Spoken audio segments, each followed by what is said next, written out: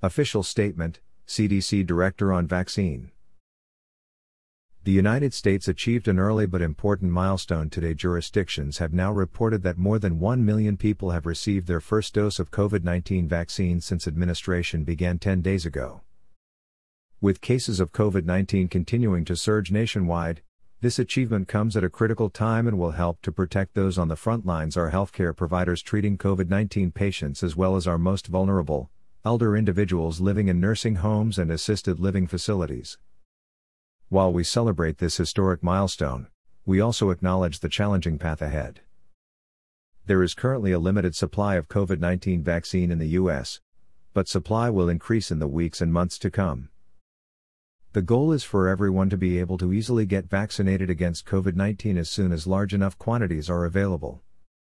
CDC, along with DoD and other federal partners, continues to work closely with state, local, tribal, and territorial health departments to combat the spread of COVID-19, and distribute COVID-19 vaccine doses as quickly as possible to accomplish vaccination of the American public.